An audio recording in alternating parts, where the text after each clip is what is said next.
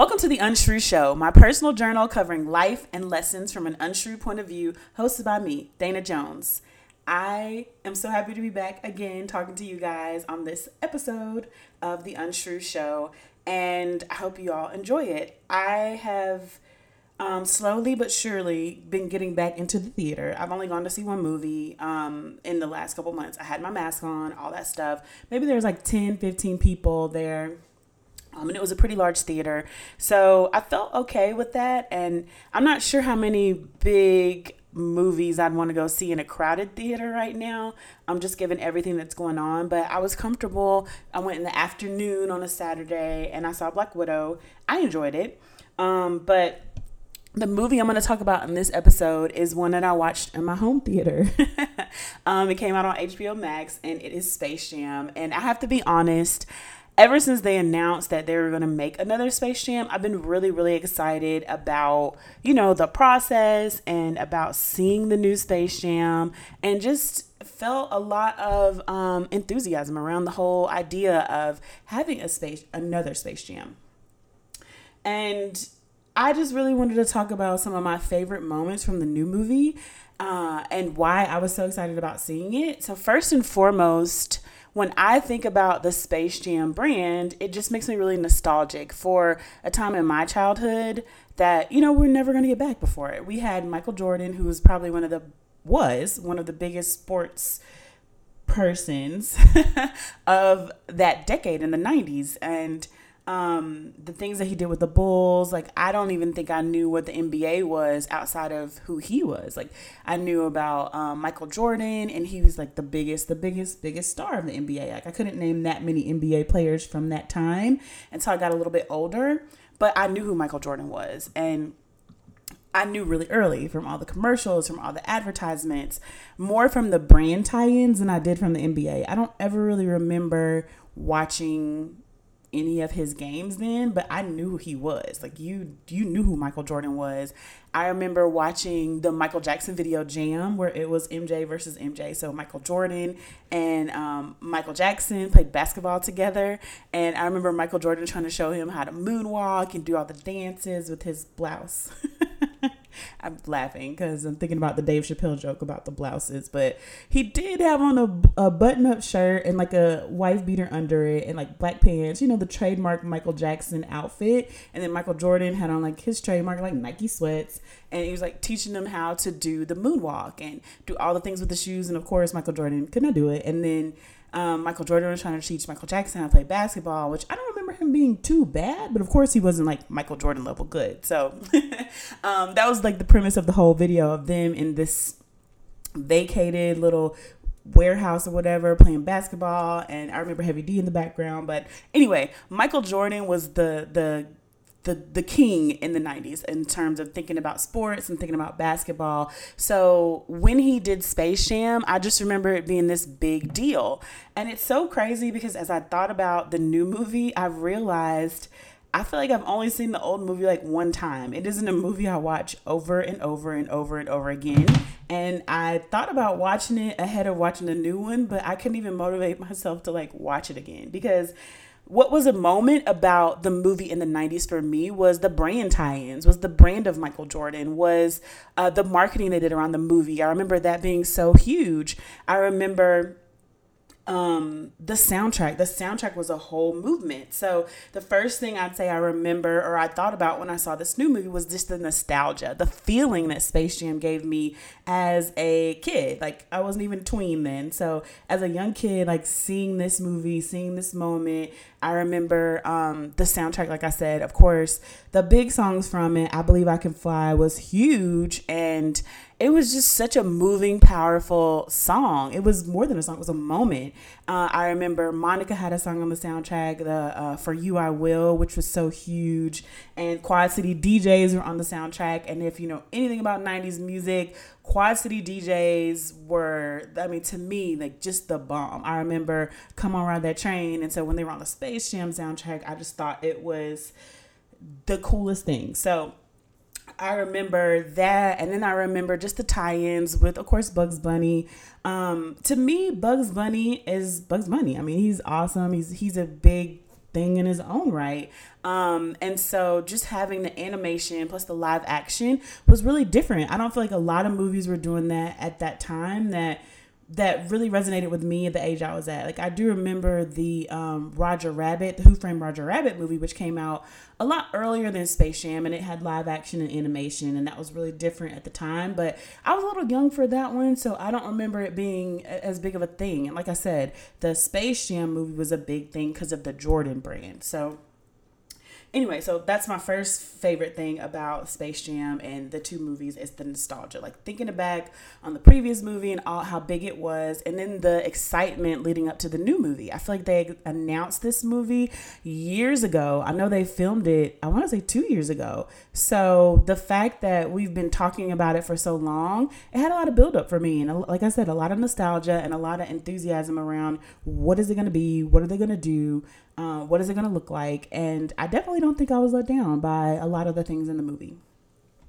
So the second one, I kind of touched on this a little bit, was the marketing. So the brand side of the movie is big to me, especially working in marketing. I knew that Space Jam, like, I didn't go into it expecting this Oscar-worthy movie, but I did go into expecting to see some really great marketing and brand tie-ins. To me, it was like a 2-hour LeBron James commercial, which I don't mind because I like LeBron James. So it wasn't, irking to me to see him, and not only him, but like the Looney Tunes brands and the Warner Brothers brands align and tie into a lot of marketing campaigns by a lot of stores, big and small stores. And it's crazy because a lot of brands that I follow partnered with them, but then a lot of brands that I don't follow, and people that I do follow on social media sharing what those brands did was really cool to watch. So some of the ones that I saw through emails or through my timeline and marketing on it were Forever 21, Alex and Ani, and Build-A-Bear. So those were ones that I saw. Like, I think I got a sponsored tweet for Build-A-Bear, and I was like, oh, they're doing like a stuffed Tasmanian devil with the Toon Squad jersey on it, which I thought was really cute. I love watching what Build-A-Bear does. I know they have like the Black Panther teddy bear that tied in with the Black Panther movie, and every time I see their tie-ins, I'm like, oh, I wish I could justify getting the bears, but I don't have anywhere to put all these bears. So it was nice to see the ad and just admire it for what it was, and to talk myself down from the ledge from going to purchase another bear. Another one, like I said, I saw was Forever 21. So they did a lot of t-shirts, sweatshirts for kids and adults that tied into the film. I want to say the Sneakers app, of course, had a sneaker tie-in. I'm not a big purchaser of LeBron shoes, so I didn't really follow or really see that one a lot, but I'm sure it was out there. Another one that someone that I follow shared, that I don't have a pet, so I wouldn't know about this one, but BarkBox did a tie-in with a couple toys. And, BarkBox, if you haven't heard of them, is like a box for pets. And that's all I can tell you about them because I don't have a pet. But it looked like chew toys for dogs, and different little treats for them that tied into the film. So, like I said, the movie to me is just a big brand tie-in. And I honestly felt like the brands did a really good job of creating marketing materials that align with the movie, especially because the movie was delayed. I want to say it was supposed to come out last year. And like I said, I think it was filmed in 2019. So it's been interesting to watch how these movies have delays and how the brand partnerships still work. Because I remember, I want to say last summer, the Revlon Wonder Woman partnership came out, or, brand tie-in came out, but the Wonder Woman movie didn't come out till December. So the fact that, we're well into this pandemic and everything going on, and the brands are still able to keep those tie-ins and have the tie-in be timed with the movie release is powerful, just because I know it's really hard. A lot of times you're working on campaigns well in advance, and if you have the products ready, you don't want to sit on the products. You don't want to hold them, and you want to get it out. But then it's like you're putting the products out, but the movie's not out. So, it's hard to align all the things in marketing. Just to be truthful, like you want to roll out a product, but you have to promote the product, but then you have to make sure the product drives a certain amount of sales and gets a certain amount of visibility, and then that people even recognize what you're talking about. Because of course, if they see a logo, for instance, like the Wonder Woman tie-in I was talking about, that's cool. We see Wonder Woman marketing in summer, but people at the time were probably like, when's the movie coming out? Well, the movie's not out yet. And maybe they didn't get as many sales as when they would have had if the product released like right when the movie came out. So I'm curious about that. I feel like it's something I'm going to take note on and do research of, like the timing of product tie-ins with movies and how successful they are, how much sales they drive, and how does the alignment work. Like I said, do you want to get well ahead of the curve and promote it way ahead of the movie? I've never really seen that. I feel like you want to promote it right as the movie's coming out. It's like being an actor and doing press. Actors don't really do press until they need press. They don't do press like a year ahead of a movie coming out. Rarely. Some of them do, but a lot of them, it's like we don't really hear from them. And then all of a sudden we hear from them a lot, and then they just kind of go away. I think, to me, Blake Lively is a good example of this. Like when she's doing a movie, has her high fashion game on. She's at all the late night shows. She's at all the daytime shows. When she's not doing a movie, we don't really hear a lot from her otherwise. Like sometimes we get a peek into her home life, but for the most part, it's just this big blitz when there's time to promote something, and a die down, or shy away from the public when you don't have something to promote, which I feel like, fits the cycle of what everybody else does to promote their products and their things. So like I said, the second favorite thing I had about Space Jam was the marketing, the branding, and the tie-ins, and watching what everyone did and how creative they got. I personally didn't buy anything. It's not because I didn't like anything. It's just because I didn't buy anything. The last email I got around the tie-in was the Alex and Ani bracelets, and I love those. I haven't bought one in a long time, but I was like, that's pretty cool that they tied into this movie, because it makes me wonder, just because who buys Alex and Ani bracelets, was that market really excited for the film?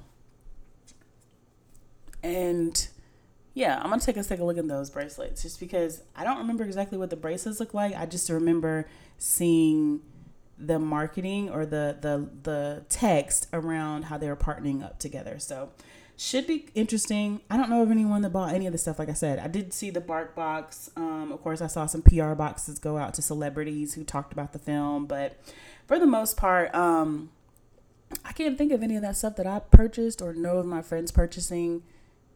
Yeah.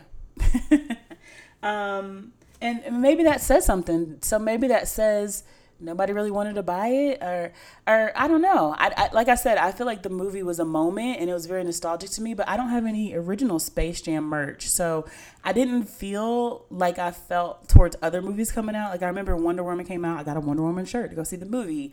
Lion King came out. I got a Lion King shirt to go see the movie, and we're after it. And Black Panther came out. I got a Black Panther shirt. But to me, that was a whole really, really, really, really huge moment, because we'd never had a superhero film of that caliber, with that budget, with an all black cast, filmed in Atlanta. So there's just, to me, so much more pulling on my heartstrings, I guess, that made me want to just go all out for seeing that film. And I didn't feel that same vibe with Space Jam.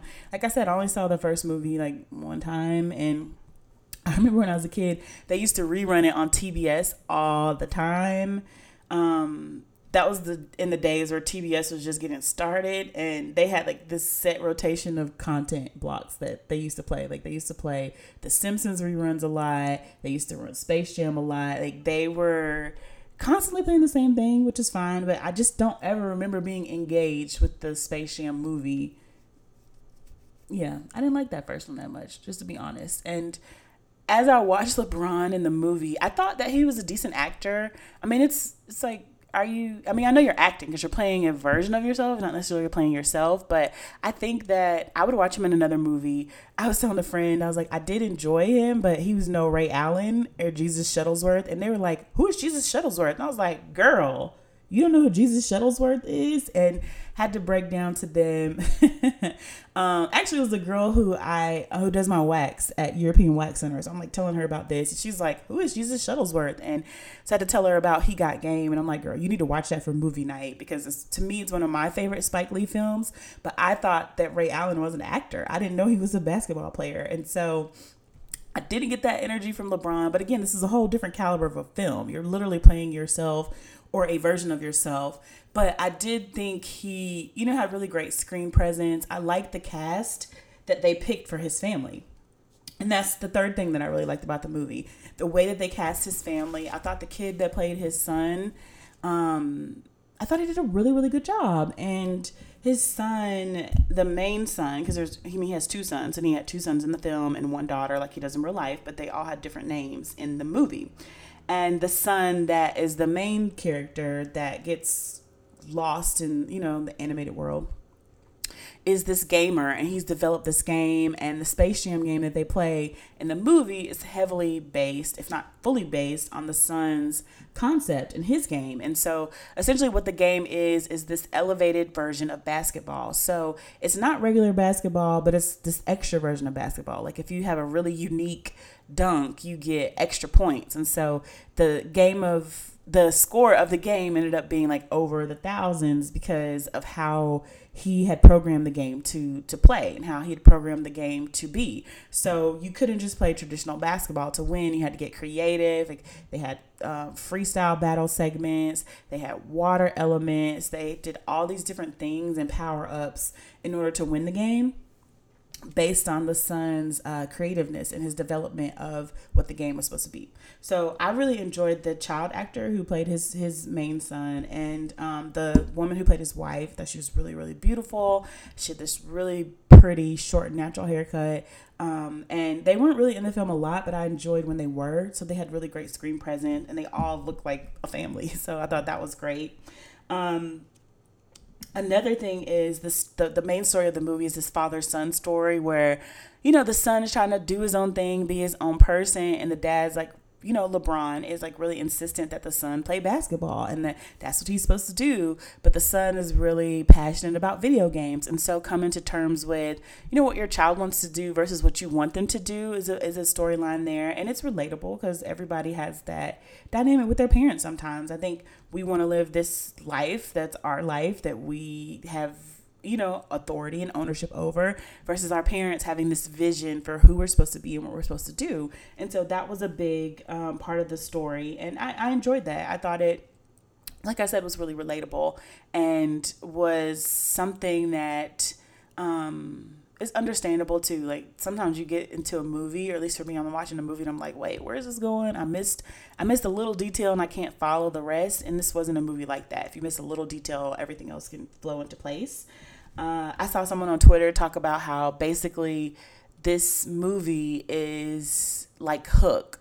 And it was kind of similar to Hook, where, Robin Williams was in Neverland and he left Neverland and he doesn't believe anymore. He has to come back, and his son has to convince him to believe in order to save the son. And so it was a similar vibe of that, of the son gets lost in this world, the dad has to come, and the only way he can win or get the son back is to just try to play by the son's rules. And it's essentially what happened in Space Jam.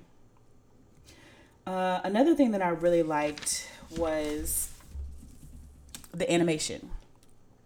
And I say that because I like that it was live action and animated, and that LeBron had like an animated avatar. That was pretty cool to see him, be an animated character for a little bit of the movie. And I love the quality of the animation. I thought it was awesome. The last thing that I really, really loved about the movie was Don Cheadle. And I like seeing Don Cheadle be the bad guy. I mean, there's a lot of things that I've seen him in, and everything that I see him in, I love. So I'm easily impressed whenever I see Don Cheadle on screen.